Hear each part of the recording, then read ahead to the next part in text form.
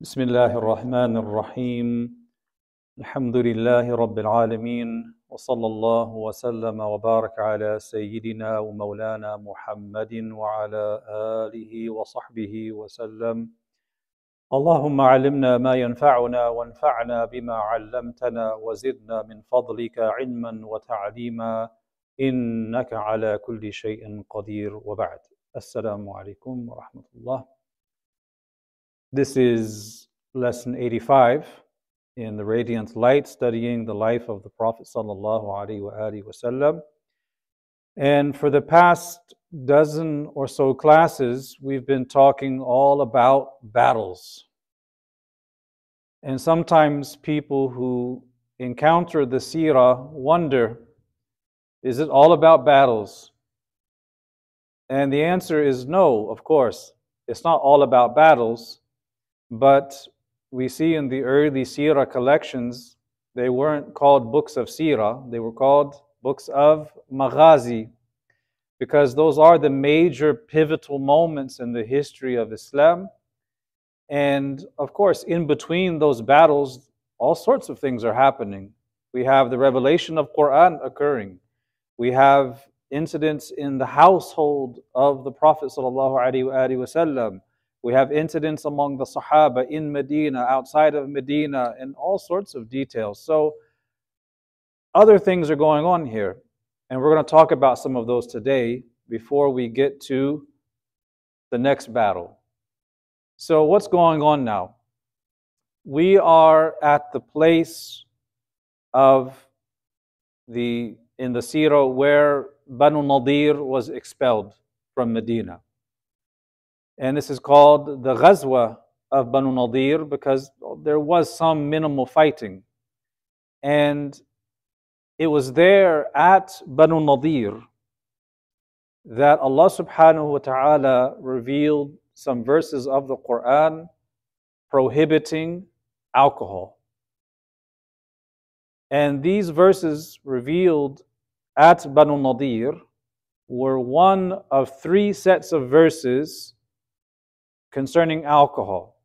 So we want to look at those three phases through which alcohol was eventually prohibited and get an understanding of what was going on at the time. Now we have to go back in history a little bit and understand that as a people, the Arabs were drinkers. Drinking culture was there among the Arabs. It was a social norm, like it is in so many societies today who are not Muslim, where drinking is a norm, it's a part of the culture. In fact, in some of the Seerah works, they even say that at that time, prior to Islam and in the early days of Islam even, drinking was such a common thing that among many of the Arabs of the time, alcohol was virtually their only beverage. Think about this. And this is consistent with the history of alcohol use in Europe and other regions, where they would ferment certain fruits and things with water, and they would make alcohol of various strengths, and it would be a beverage that they would drink, just like you would drink water. So think of it like Arab juice, right? Arab juice. What was the juice of the Arabs? It was nabidh. And there's different degrees of nabidh, right? Some are actually permissible and others are debated among the Hanafis, and then others are clearly prohibited. So many of the Arabs would take dates and grapes and combine them in water and let them ferment, and that would be their beverage.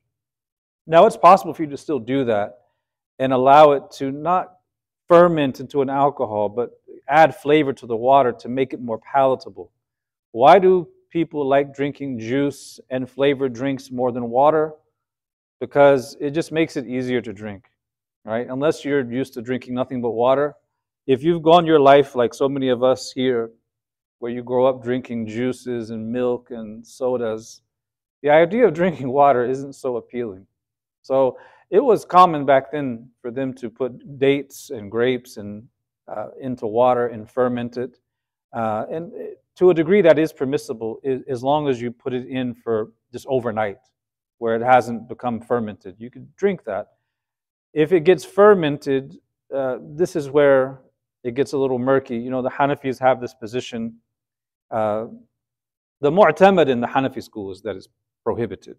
But there is a view in the school that allows it, as long as a person doesn't drink to the point of intoxication. So that view exists, but it's not something you should just go out and spread to the masses. Um, but this is not just drinking flavored water. This is drinking alcohol, khamr, to the point of drunkenness. And that was a social norm. And because of its normality in Arab society at the time, there were even Sahaba who were drinkers before it was prohibited. And there are even some who continue to struggle with alcohol after the prohibition. But because of its prevalence in Arab society, because it was so common, the scholars say that if it was prohibited in one go, after all of that, it would have been very difficult for many people to give it up.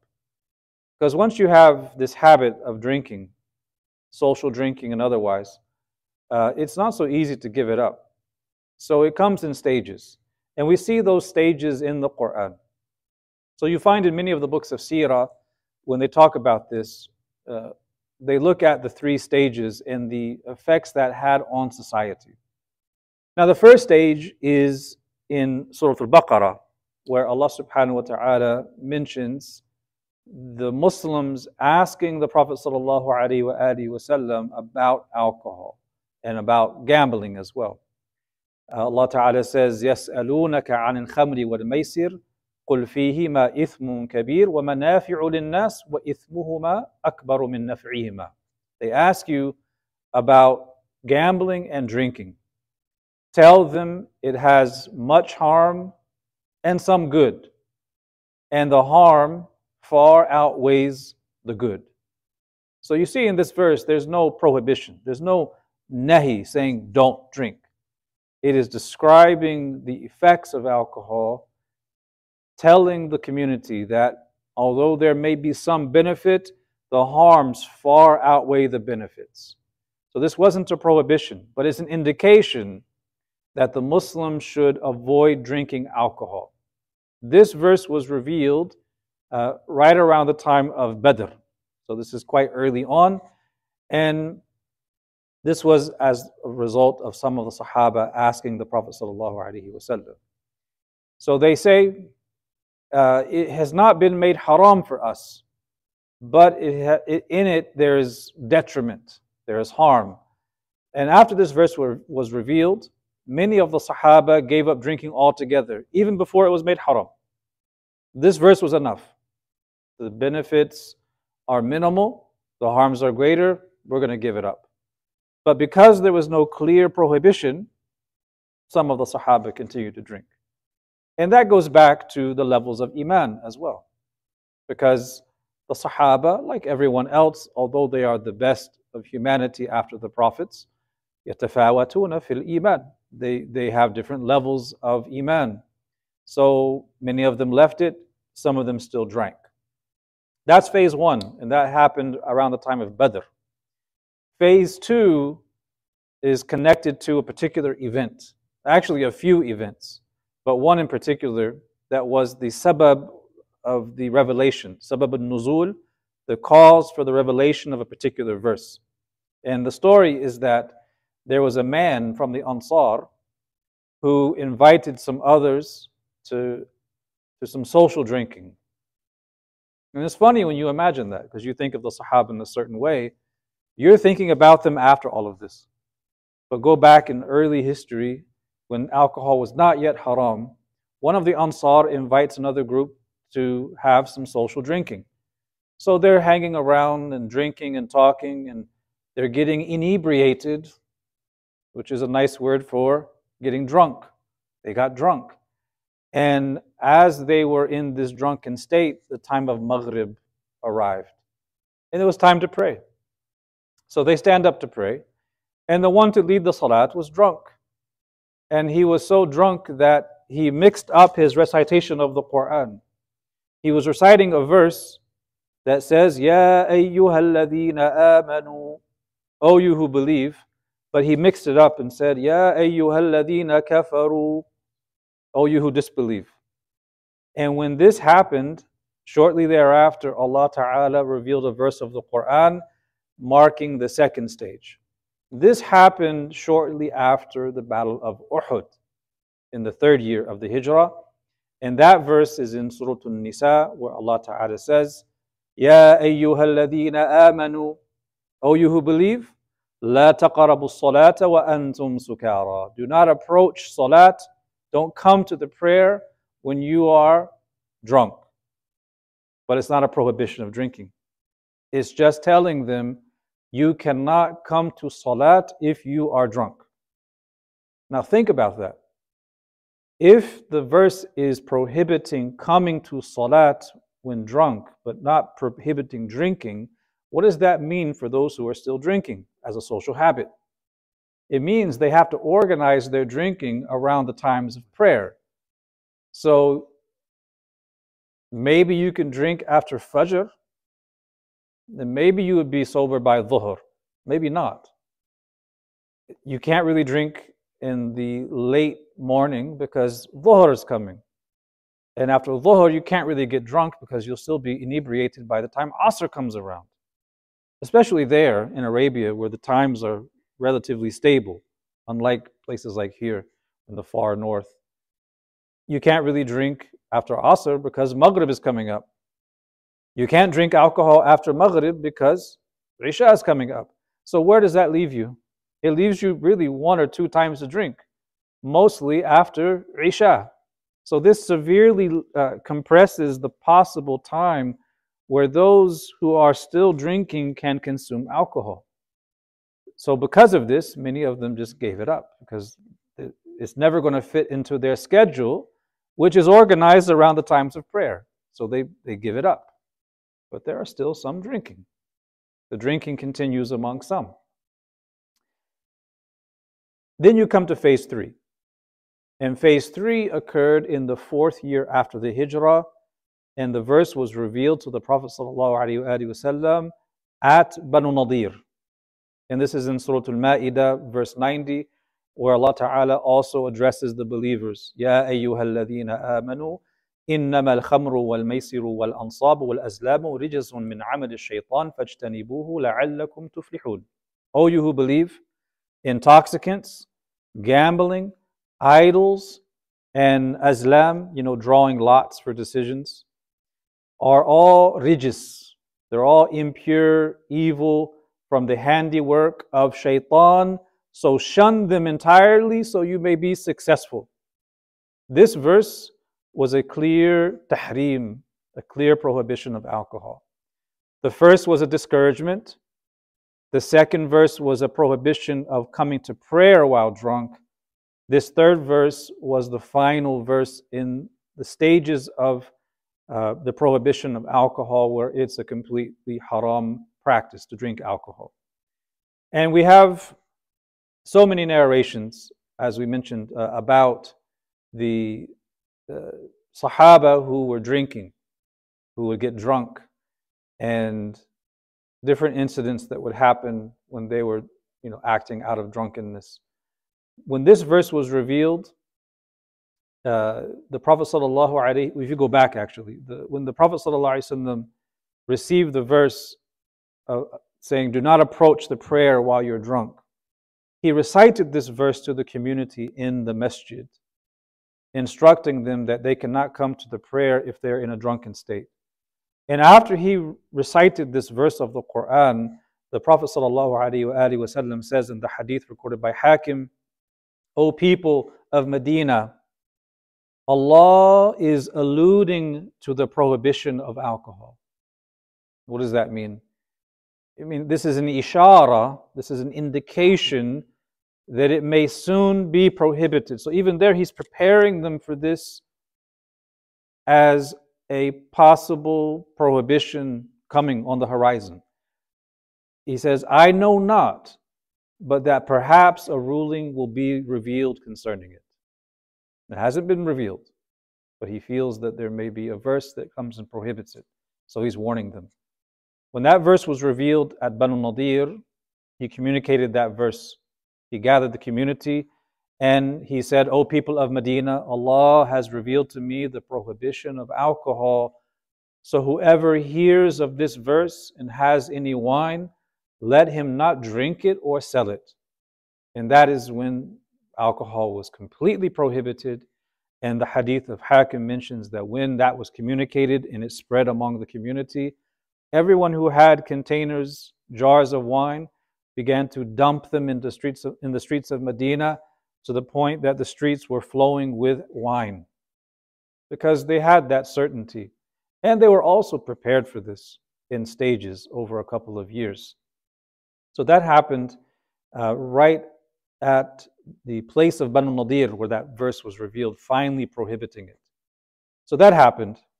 Other things that are happening in this time period, we have in the month of Sha'ban, in the 4th year after the Hijra, we have the birth of Sayyidina Husayn ibn Ali radiyallahu anhu. He is the younger brother of Hasan, who was born in the 3rd year after the Hijra. And according to most, we didn't actually talk about his birth. But because we're here in the 4th year where we have the birth of Imam Husayn, we should talk about the both of them. And this is what we call min ajaib al-muwafaqat. It's the beautiful serendipity, because we are in the month of Muharrum and we were talking about the Ahlul Bayt in the khutbah and Imam Husayn in particular. So the timing, this wasn't planned, it just happens. Alhamdulillah. So let's talk about Imam Hasan and Husayn a little bit, because they are pivotal to the seerah.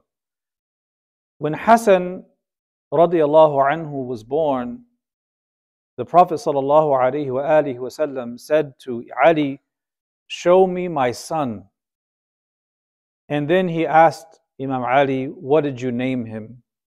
And Ali radiallahu anhu said, I named him Harb. Harb means war.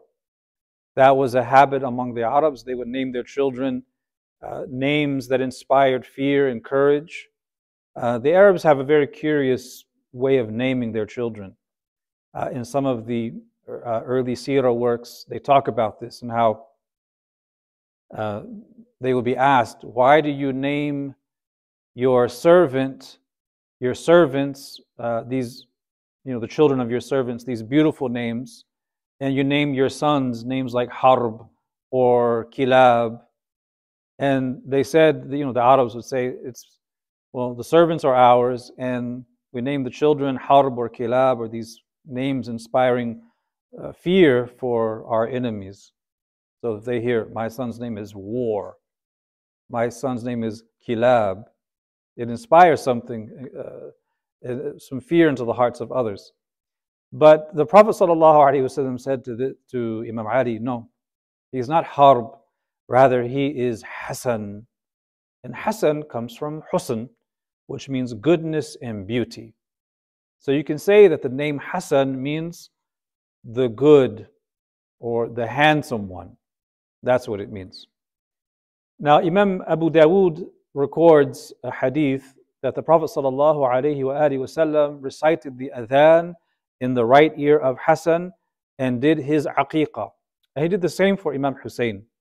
This means that he is involved in the birthrights of his 2 grandsons, in the process of calling the adhan in the right ear, in the shaving of the head, in the tahniq, giving the date. So he's taking the date and he's chewing it, softening it up, mixing it with his blessed saliva and placing it in the mouth of baby Hasan as well as baby Husayn radiallahu anhuma. So let's look at just some narrations about not just Hasan and not just Husayn, but the both of them, and then some of the individual ones. When you go into the hadith collections, whether you're talking about Bukhari or Muslim or Abu Dawood or Ibn Majah or Al-Nasa'i or At-Tirmidhi or Al-Hakim or Ibn Hibban or Daraqutni, or every single hadith collection, Tabarani, the Musannafat, they are absolutely crammed, filled with narrations about the manaqib and fada'il of not just Sayyidina Hasan and Husayn, but also Sayyidina Ali and Sayyidina Fatima and others of the Ahlul Bayt as well. So many virtues are narrated. In Sahih Muslim, for instance, we have the narration from the Prophet ﷺ where he says, Allahumma inni uhibbuhu fa'ahibbahu wa ahbib man yuhibbuhu. He says about Hasan, O Allah, verily I love him, so love him and love those who love him. So this is a praise. So Allah, he's making a dua, asking Allah to extend his love and divine care and to love those who have that love for him. In Ibn Majah, we have the hadith of the Prophet ﷺ that we mentioned on Jumu'ah, where the Prophet ﷺ says, Al-Hasanu wal-Husayn sayyida shababi ahli al-jannah wa abuhuma khayrun minhuma. This is a ziyada, not found in all of the narrations. Many of the narrations of this hadith mention Hasan and Husayn are the leaders of the youth of paradise.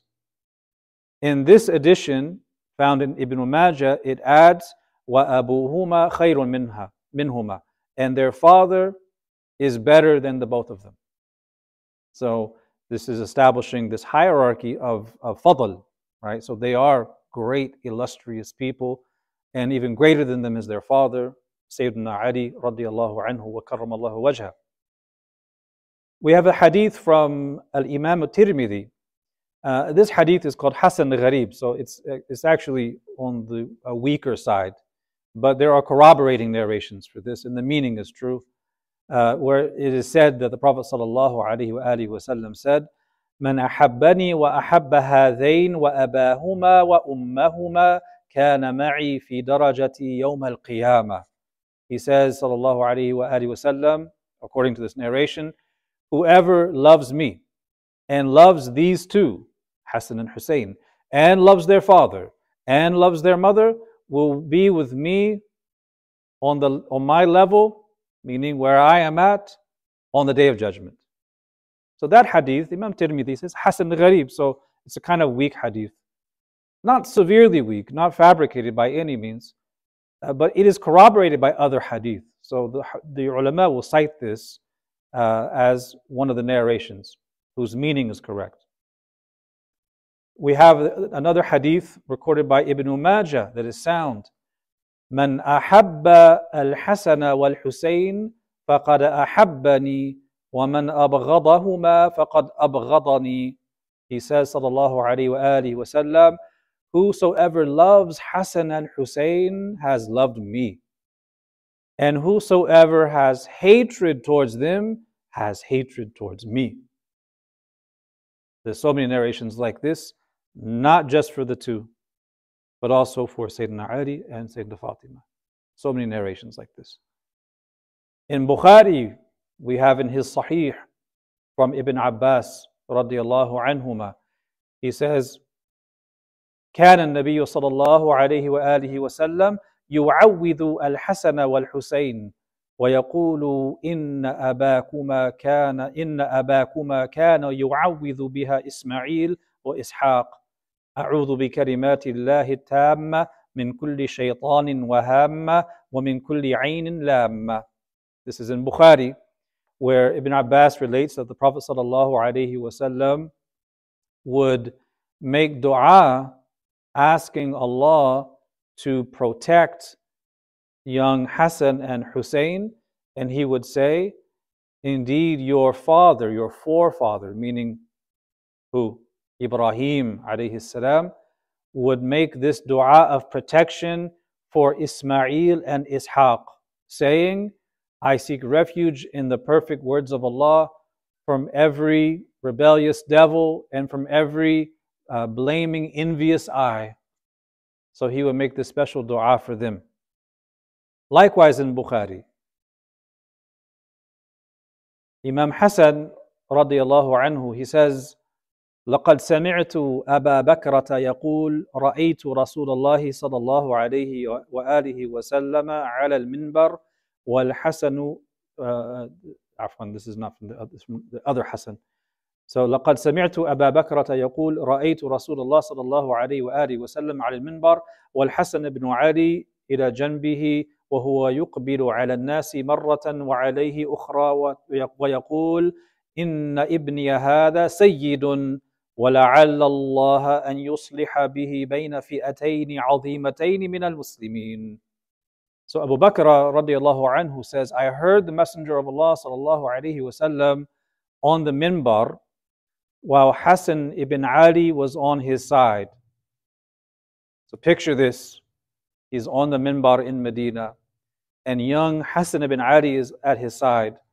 And he was turning to the people and looking at them, and then turning to Hasan, young Hasan, back and forth. And then he said to the people, this son of mine is a Sayyid, meaning a leader.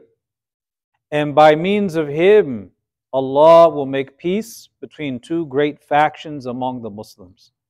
And this is exactly what happened with Imam Hasan ibn Ali in the sulh that he made in order to safeguard the lives and honor of Muslims and their blood. Regarding Husayn, we have so many other narrations as well. We have the Prophet ﷺ also giving him his name and saying that Hasan and Husayn are the leaders of the youth in Jannah. So they're grouped together. He also says in the famous hadith, Husaynun minni wa ana min Husayn. He says, Husayn is from me and I am from Husayn. And as we said during Jum'ah, when he says this, he's not stating the obvious that this is his grandson, because everyone knows he's his grandson. He's not simply saying, this is my grandson. No one is in any doubt that Hasan and Husayn are from his grandchildren. So when he says, Husaynun minni wa ana min Husayn, he's talking about this very special relationship of qurb, of closeness, of affinity, of reflecting his character, of reflecting his determination, of reflecting his ahwal. This is a statement of praise. One hadith mentions that Hasan radiallahu anhu most closely resembled the Prophet sallallahu alaihi wasallam from the head to the waist. When you read the Shama'il and you read the description of the blessed head and the hair and the face, the neck, the shoulders, the arms, the wrists, the joints, the chest and the stomach, that part, Hasan ibn Ali radiallahu anhuma most closely resembled his grandfather. And the hadith says that from the waist down, Husayn ibn Ali most resembled his grandfather sallallahu alaihi wasallam.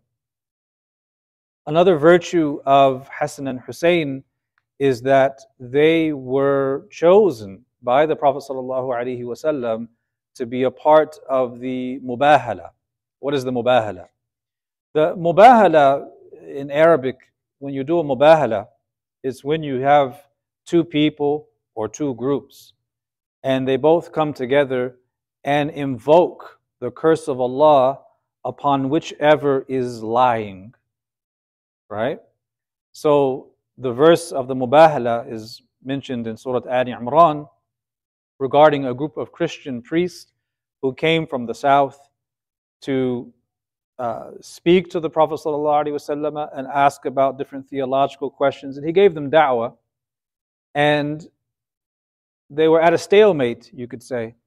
And Allah subhanahu wa ta'ala reveals in this verse, قُلْ تَعَالَوْا ندعو أبناءنا وأبناءكم ونساءنا ونساءكم وأنفسنا وأنفسكم ثم نبتهل فنجعل لعنة الله على الكاذبين. He says, subhanahu wa ta'ala, say, come, let us call our children and you call your children. You call your women folk and we call our women folk. You call yourselves and we call ourselves, and then we engage in mubahala. And we ask Allah to invoke His curse upon whichever of us is lying. When that verse was revealed, the Prophet ﷺ gathered Imam Ali and his wife, the daughter, Sayyidah Fatima, Az-Zahra, and their two children, Imam Hasan and Husayn. And he enveloped them in his kisa, his cloak, and had them together like this. And he says, Ha'ula'i ahlu bayti. These are the members of my household. So he was a part of the da'wah by being present as the Prophet ﷺ carried out the divine instructions in that verse. So he was in the path of da'wah even as a young child, as a part of this mubahala. And this is why so many of the scholars say, when they talk about the Ahlul Bayt, they discuss who are the Ahlul Bayt, and there's lots of different opinions. How far does it extend? How narrow is it?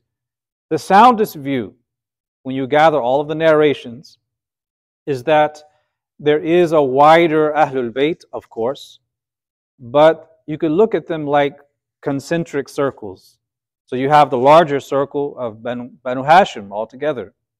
Then you have the children, the offspring of Abbas and Ja'far al-Tayyar, and then you have the wives of the Prophet ﷺ.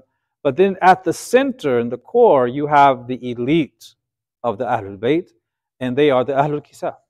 So they're not the only Ahlul Bayt, but they are the elect and the core of that family.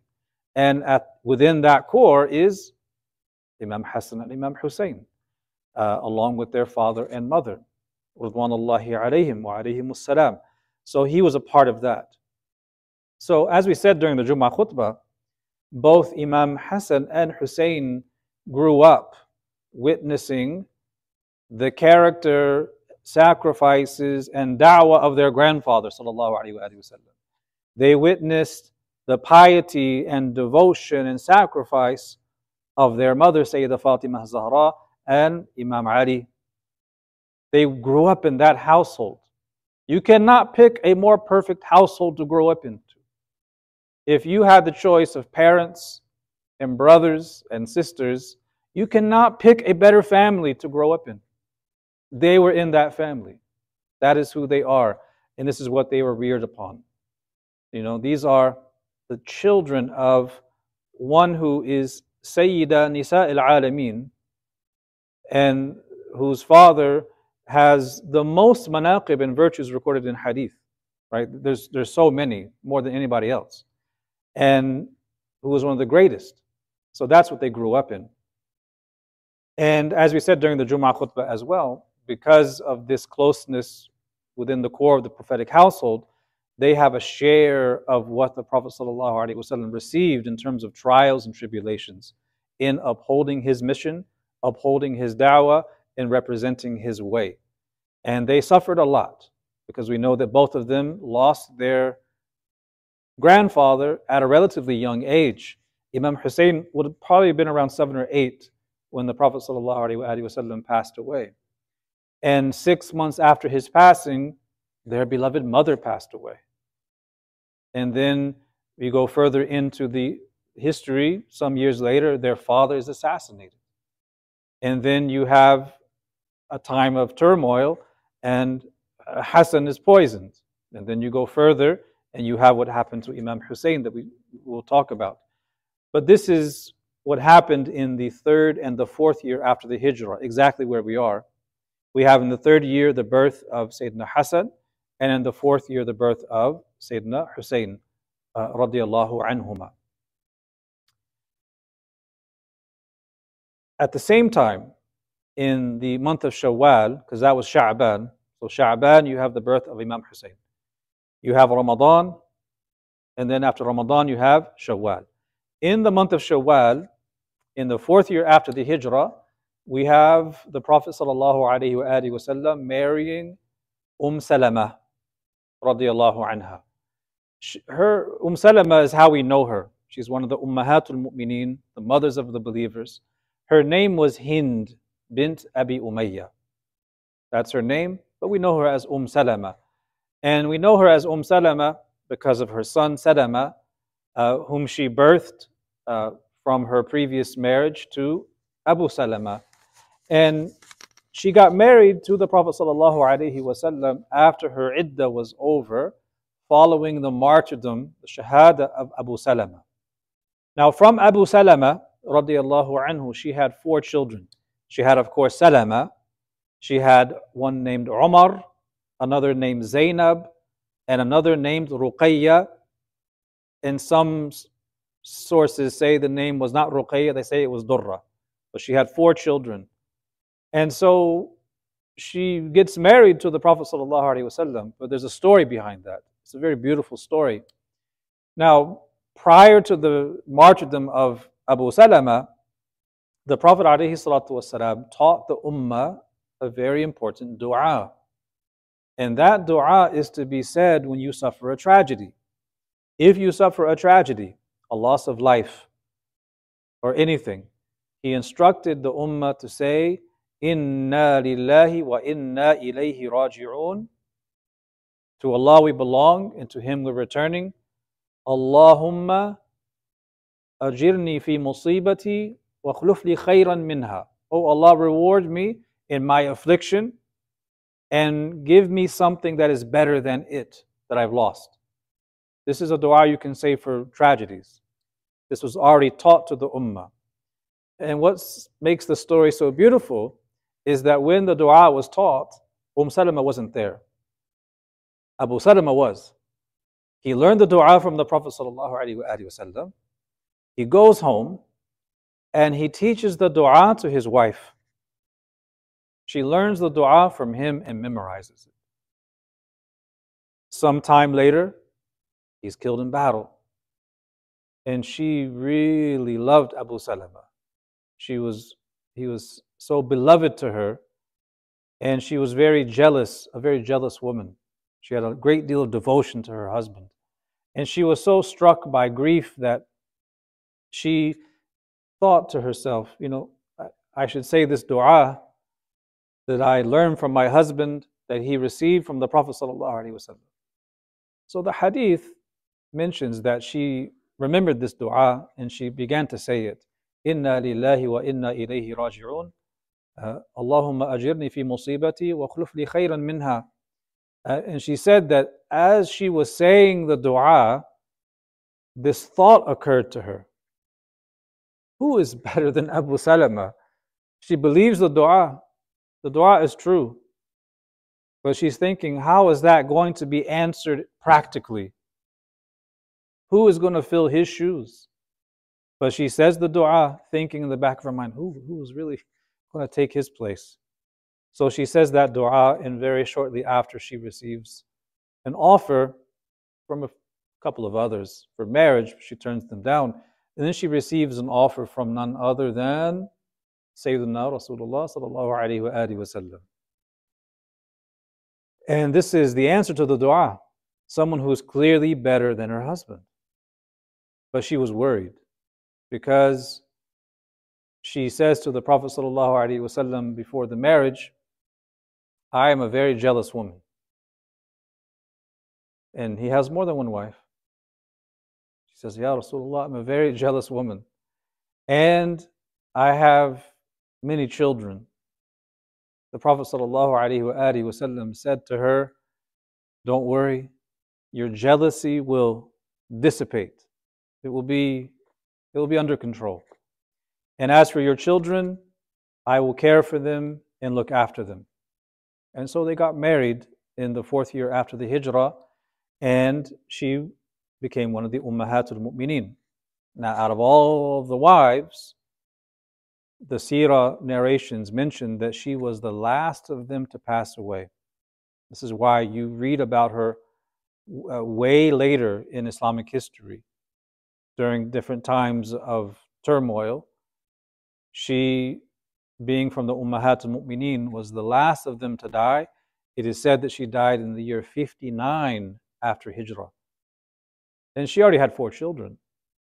So this puts her, according to most accounts, at 84 years of age when she passed away.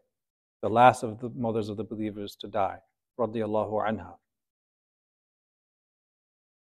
So we have the prohibition of alcohol in the 4th year of the Hijra. We have the birth of Imam Husayn in the 4th year of the Hijra. We have in the month of Shawwal of the 4th year the marriage to Salama. But who can remind us when exactly the Battle of Uhud took place? Anyone remember the month?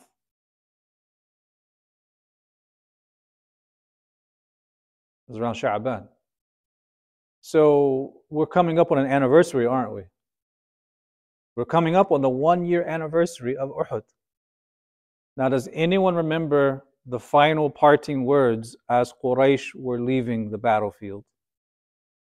When the Prophet ﷺ was with the Muslims at the high ground, and Abu Sufyan was shouting out, "Is Muhammad among you?" And he's saying other things, and then he says to them to respond. They have this conversation, remember? And Abu Sufyan says, "Our meeting place will be next year." Where? At Badr. At Badr. Our meeting will take place next year at Badr. We will settle the score. So we're now coming to the 1 year anniversary where that's supposed to happen. So did it happen? What happened? Let's find out. We're coming on this 1 year anniversary. And when that time was drawing near, the Prophet ﷺ began to organize the Muslims and prepare them to go to Badr once again, to meet Abu Sufyan and the forces of Quraysh in battle. Meanwhile, back in Mecca, Abu Sufyan didn't want to go. In fact, the Seerah records that he was gripped with a great deal of fear and anxiety about the prospect of going back out. He didn't want to do it. But he's the one who said our meeting will be this time next year at Badr. So what is he going to do? He can't just back out of this. So he has to find some way to deal with this. The Seerah tells us that as he was in Mecca, gripped with fear, not wanting to go out, he told one Nu'aym ibn Mas'ud, "I promised Muhammad and his companions that we would meet at Badr, and the time has come. Yet this year is a year of drought. And what we need is a year of plenty, a year of fertility. But I would hate for Muhammad to go forth and for us to stay back, giving him boldness towards us. So he's telling Nu'aym bin Mas'ud, I will give 20 fully loaded camels to you that Suhail ibn Amr will look after and guarantee for you if you, Nu'aym bin Mas'ud, can go to Medina and dissuade the companions of Muhammad from going to Badr." So he's offering him a lot of money. Think about this. The diya is 100 camels. This is 20. And they're loaded with goods. That's a lot of money. He's saying, I'll leave these 20 camels with goods with Suhail ibn Amr. You go to Medina. They'll be here waiting for you. He'll look after them for you. Your only job is to go to Medina and manage to convince them not to go to Badr. So Nu'aym bin Mas'ud accepts this offer and decides to go to Medina to try to dissuade the Prophet ﷺ and the companions from going out. So the Seerah narrations tell us that Nu'aym bin Mas'ud rode quickly to Medina by himself, and when he got there, he found the Muslims were already preparing to go. They're already gathering their supplies, preparing their armor, sharpening their swords, and they're ready to go. So he tried to find a way to dissuade them. And the way he did it is by presenting himself as a sincere advisor. Not all advice that comes to you is sincere. That's a lesson you learn in life. Some people who come to you in the guise of a sincere well-wisher often comes to you with advice that is to your detriment, that is actually serving the needs of someone else. So you have to be intelligent and look at what their agenda might be in that sincere advice. So he wants to give them this advice. He sees them preparing and he says, and I quote, "This is not of my opinion." And what he means is, I don't think this is the right thing to do. I think this is a bad idea. Did not Muhammad get wounded in person? Did he not get wounded at Uhud? Did not his companions get killed in battle? So he's mentioning these past experiences from the last battle prior to Banu Nadir, the battle where they suffered so many losses. Then he tells them, well, you know, Abu Sufyan is rounding up troops, and they're this many, and they have this many horses, and this many camels, and this much armor, and this much weaponry, and they're really preparing to head out in a massive force. You know, this is propaganda. He's trying to scare them using psychological warfare to make them think that the odds are in favor of Quraysh, and if they go out, it may even be worse than Uhud. So as he's doing this, it plants the seeds of doubt in some of the Sahaba who were preparing. And some of them began to feel afraid for what lie ahead. But you can picture this. This is a conversation taking place between Nu'aym bin Mas'ud and some of these Sahaba. The Prophet ﷺ is not there. But as always, word gets back to the Prophet ﷺ. He is told what Nu'aym bin Mas'ud is saying. And then when he hears about this, he says, proclaiming very loudly in the community, وَالَّذِي نَفْسِي بِيَدِهِ, by the one in whose hand is my soul, I will go out even if I go alone, even if I go all by myself to Badr to meet Abu Sufyan and his forces, I will go, because that is the promise. That is the agreement that was made. So when he said that, sallallahu alaihi wasallam, Allah removed those fears, those anxieties and doubts that were planted by Nu'aym ibn Mas'ud.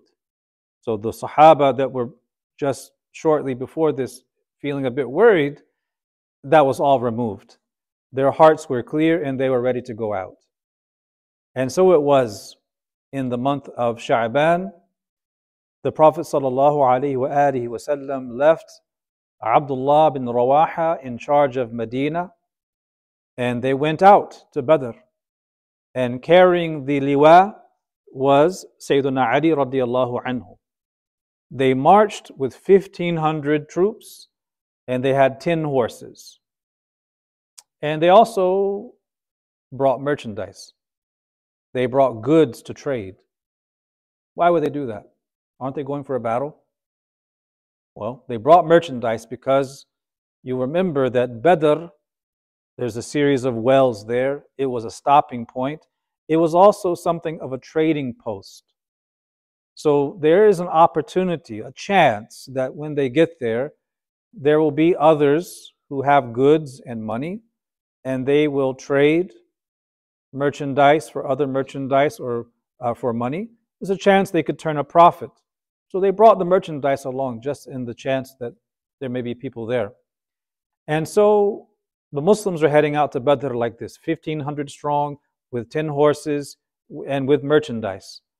Meanwhile, back in Mecca, Abu Sufyan, he can't just stay behind because the word gets back, well, they're going to Badr. So you have no chance to stay back. You have to go. So he has no choice but to go, to keep his word. He doesn't want to do it. So he leaves Mecca with 2,000 men and 50 horses. They outnumber the Muslims by 500. And when they reached a certain place called Majadna, he stood before this mushrik army of Quraysh, and he says, Ya Quraysh, you are all in a year of famine. This is a year of need. We are suffering a lack of resources. We're suffering famine. We need a year of abundance where we have green pasture for your animals and where we have milk to drink. This is a year of famine. This is not a good time to go. So I am deciding to go back. He didn't want to go in the first place, but he couldn't just say, I'm not going. He had to give them the impression that he's going out, and that as he's going out and he's seeing the effects of the famine, he's having second thoughts and trying to appeal to their other interests and telling them, listen, this is a year of famine. What we need is a year of abundance so our animals can get bigger and they can be fed and they can produce milk, so we're better off. I'm going back. This is what he said. And so they all went back with him to Mecca.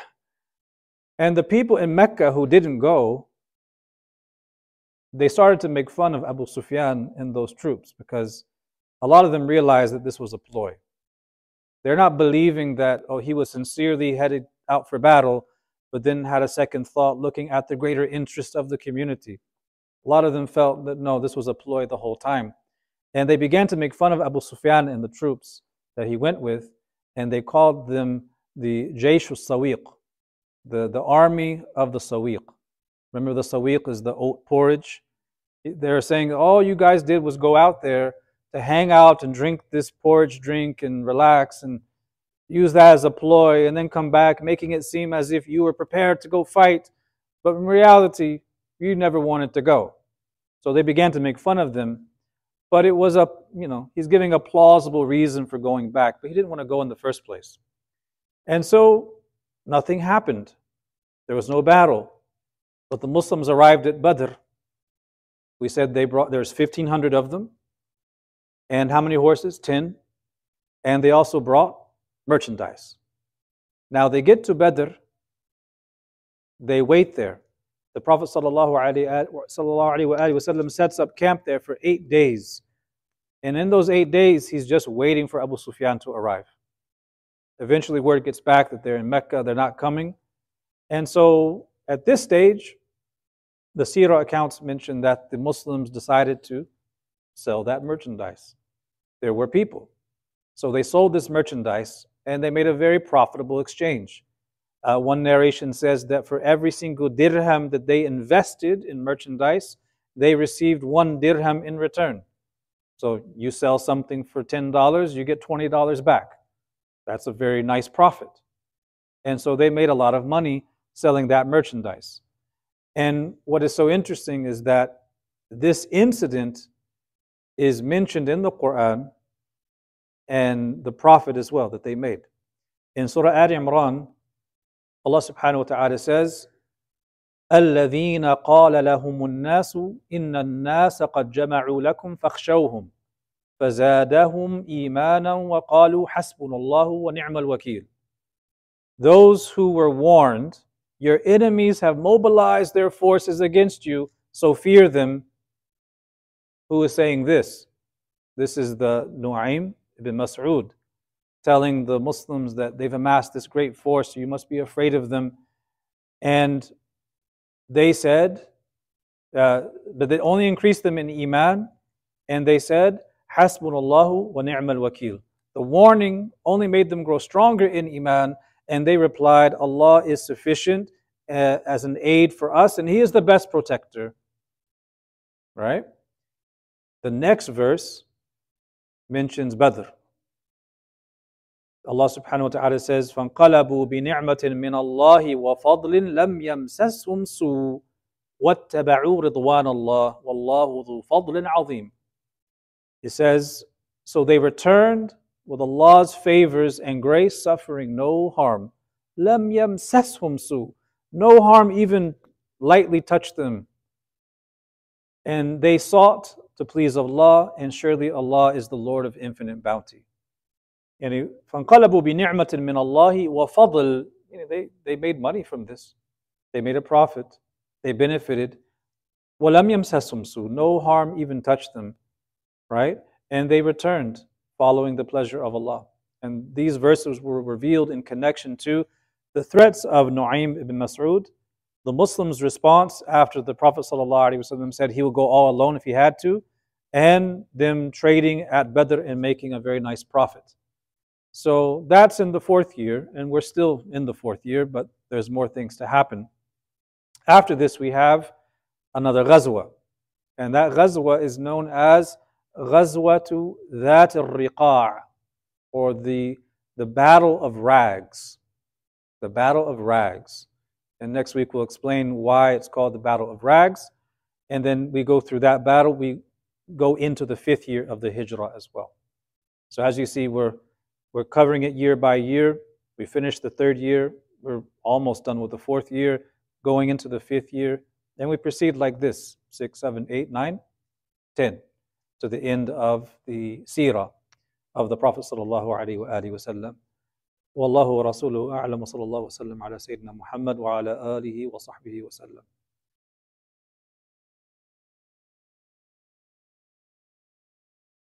Yes.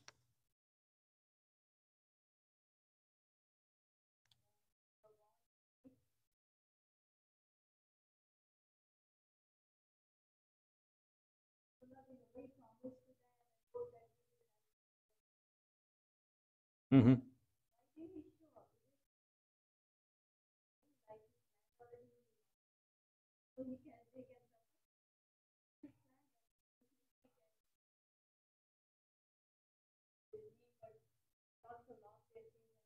Mm-hmm.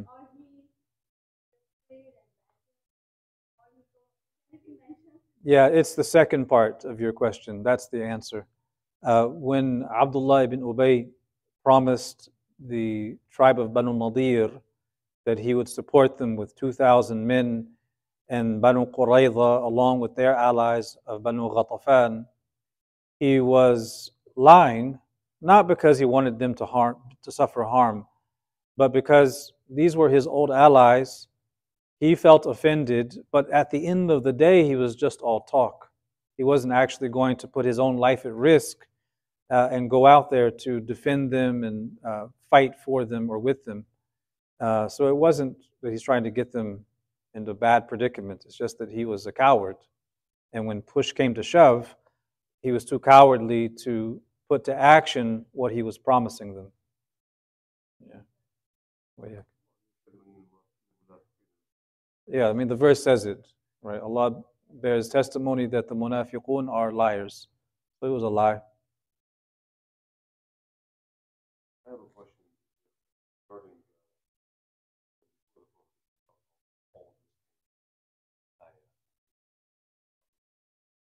mm-hmm.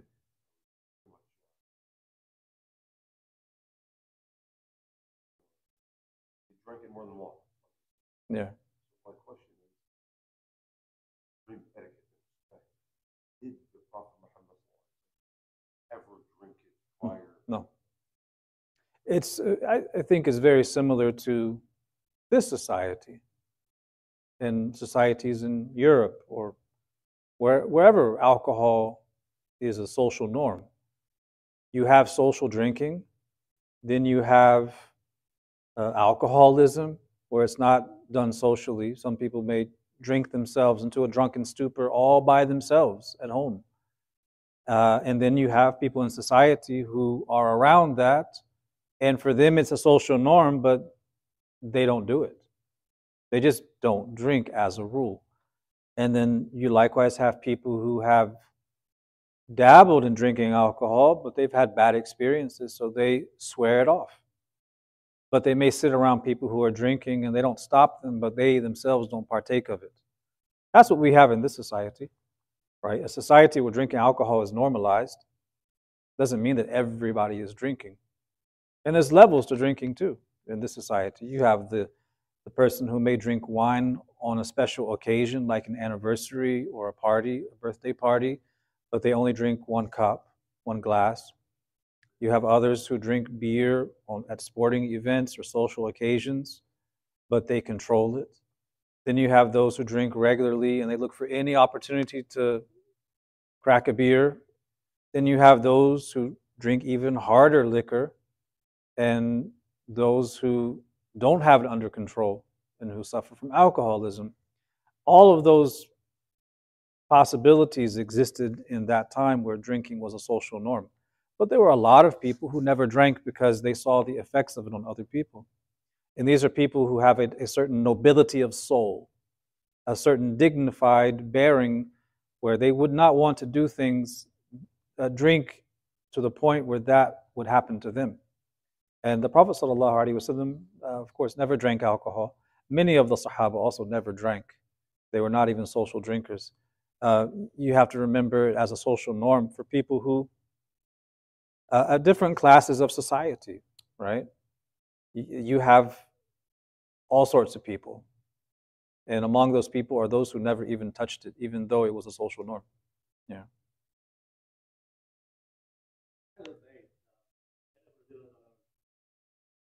Hmm. Hmm. Yeah, so when we talk about the Ahlul Bayt, we have to define who they are. And the ulama who discuss the family of the Prophet ﷺ, they try to look at all of the narrations as well as the verses of Quran that describe them to understand who are the Ahlul Bayt. And the summary is that you could look at them like concentric circles. So you have a big circle here, and then inside of that you have another circle, a smaller circle. Inside of that circle you have another smaller circle, smaller than it, and then you have the smallest circle in the center. So the Ahlul Bayt are in many ways like concentric circles. The, the further you go out, you have, according to the position that it's Banu Hashim, all of Banu Hashim are broadly Ahlul Bayt. Then you have a narrower one, which says the wives and the offspring of the Prophet ﷺ. And then you have that circle in the middle, the smallest circle, which would be the elite or the elect of the Ahlul Bayt, being the Ahlul Kisa, meaning Sayyida Fatima, Az-Zahra, Sayyidina Ali, Sayyidina Hasan, and Sayyidina Al-Husayn. And they're all Ahlul Bayt. Another way of defining Ahlul Bayt is to say they are the ones for whom it is prohibited to accept charity, right? Because of the hadith. By that definition, then that bigger circle is removed, because if you can receive sadaqah, then even if you're Banu Hashim, you're not Ahlul Bayt. So there's different ways of looking at it. The soundest view is that Ahlul Bayt are those who are prohibited from accepting sadaqah, and that the center of the Ahlul Bayt will be the Ahlul Kisa. Now, the wives of the Prophet ﷺ, can they accept sadaqah? They can. So they are Ahlul Bayt in the sense that they are from the household, because they literally live in the household. But they are not of the category that cannot receive sadaqah. So there's circles. Some are Ahlul Bayt in the general sense, some are Ahlul Bayt in a narrower sense, and some of them are the elite of the Ahlul Bayt. So there's no real contradiction between these views, and we shouldn't. Some people try to pit one against the other, and they try to expand it to the point where everyone's Ahlul Bayt. Right? Some people, they use the hadith. There's a hadith da'if that says that Ahlul Bayt kullu taqi. Every pious person is Ahlul Bayt. Okay, if you're pious, that means that sadaqah is prohibited for you. You can't accept sadaqah now because you're muttaqi. So we have to be clear on definitions, right? So generally, those who cannot receive sadaqah are Ahlul Bayt. And at the core of them, you have the Ahlul Kisa. So we don't say that the Ahlul Bayt are only the Ahlul Kisa, those in the center. And we don't say that the wives are not Ahlul Bayt. They are, but in a different sense, right? So in the hadith about the fada'il al-manaqib of the Ahlul Bayt, and the rights and the duties owed to them, and the certain things by which they are distinct from other members of the ummah, that is talking about the direct descendants of the Prophet ﷺ. That is talking about primarily the descendants of Imam Hasan and Husayn, right? For all practical purposes, we're looking at them. If a person is Hasani or Husayni or a combination thereof, they are a Sayyid, they are a Sharif, they're from the Sadat, and they don't receive sadaqah. And historically, in Muslim societies, you always had the Naqib al-Ashraf. In any center where there's lots of Muslims, you'd have this person he has an official position as the supervisor over the lineages of the Sadat, to verify those lineages, to ensure that their needs are taken care of, through means other than sadaqah, right? But there comes a bit of controversy later on when the Muslim empires crumbled and became weakened, and those functions no longer operated properly in society. The question came, well, what if there is no central Muslim authority that has those needs met for them by means other than sadaqah? Can they receive zakat? So scholars debated if in dire situations could they, in the absence of these things in place. But the point I'm making is that if the person can receive sadaqah, they may have a relation to the Prophet ﷺ, but it will not be in the more narrower definition of Ahlul Bayt. Does that make sense? Yeah. It's something to explore in more detail. I'm just giving you just a synopsis of the views. There's several views. We don't take the overly restrictive view in the sense that we deny others that status, nor do we take the overly expansive view where it essentially loses all meaning and significance. When everybody's Ahlul Bayt, then no one has that distinction. It's taklifun wa tashrif. It's an honor and a high responsibility. And yeah, there's a lot to be said.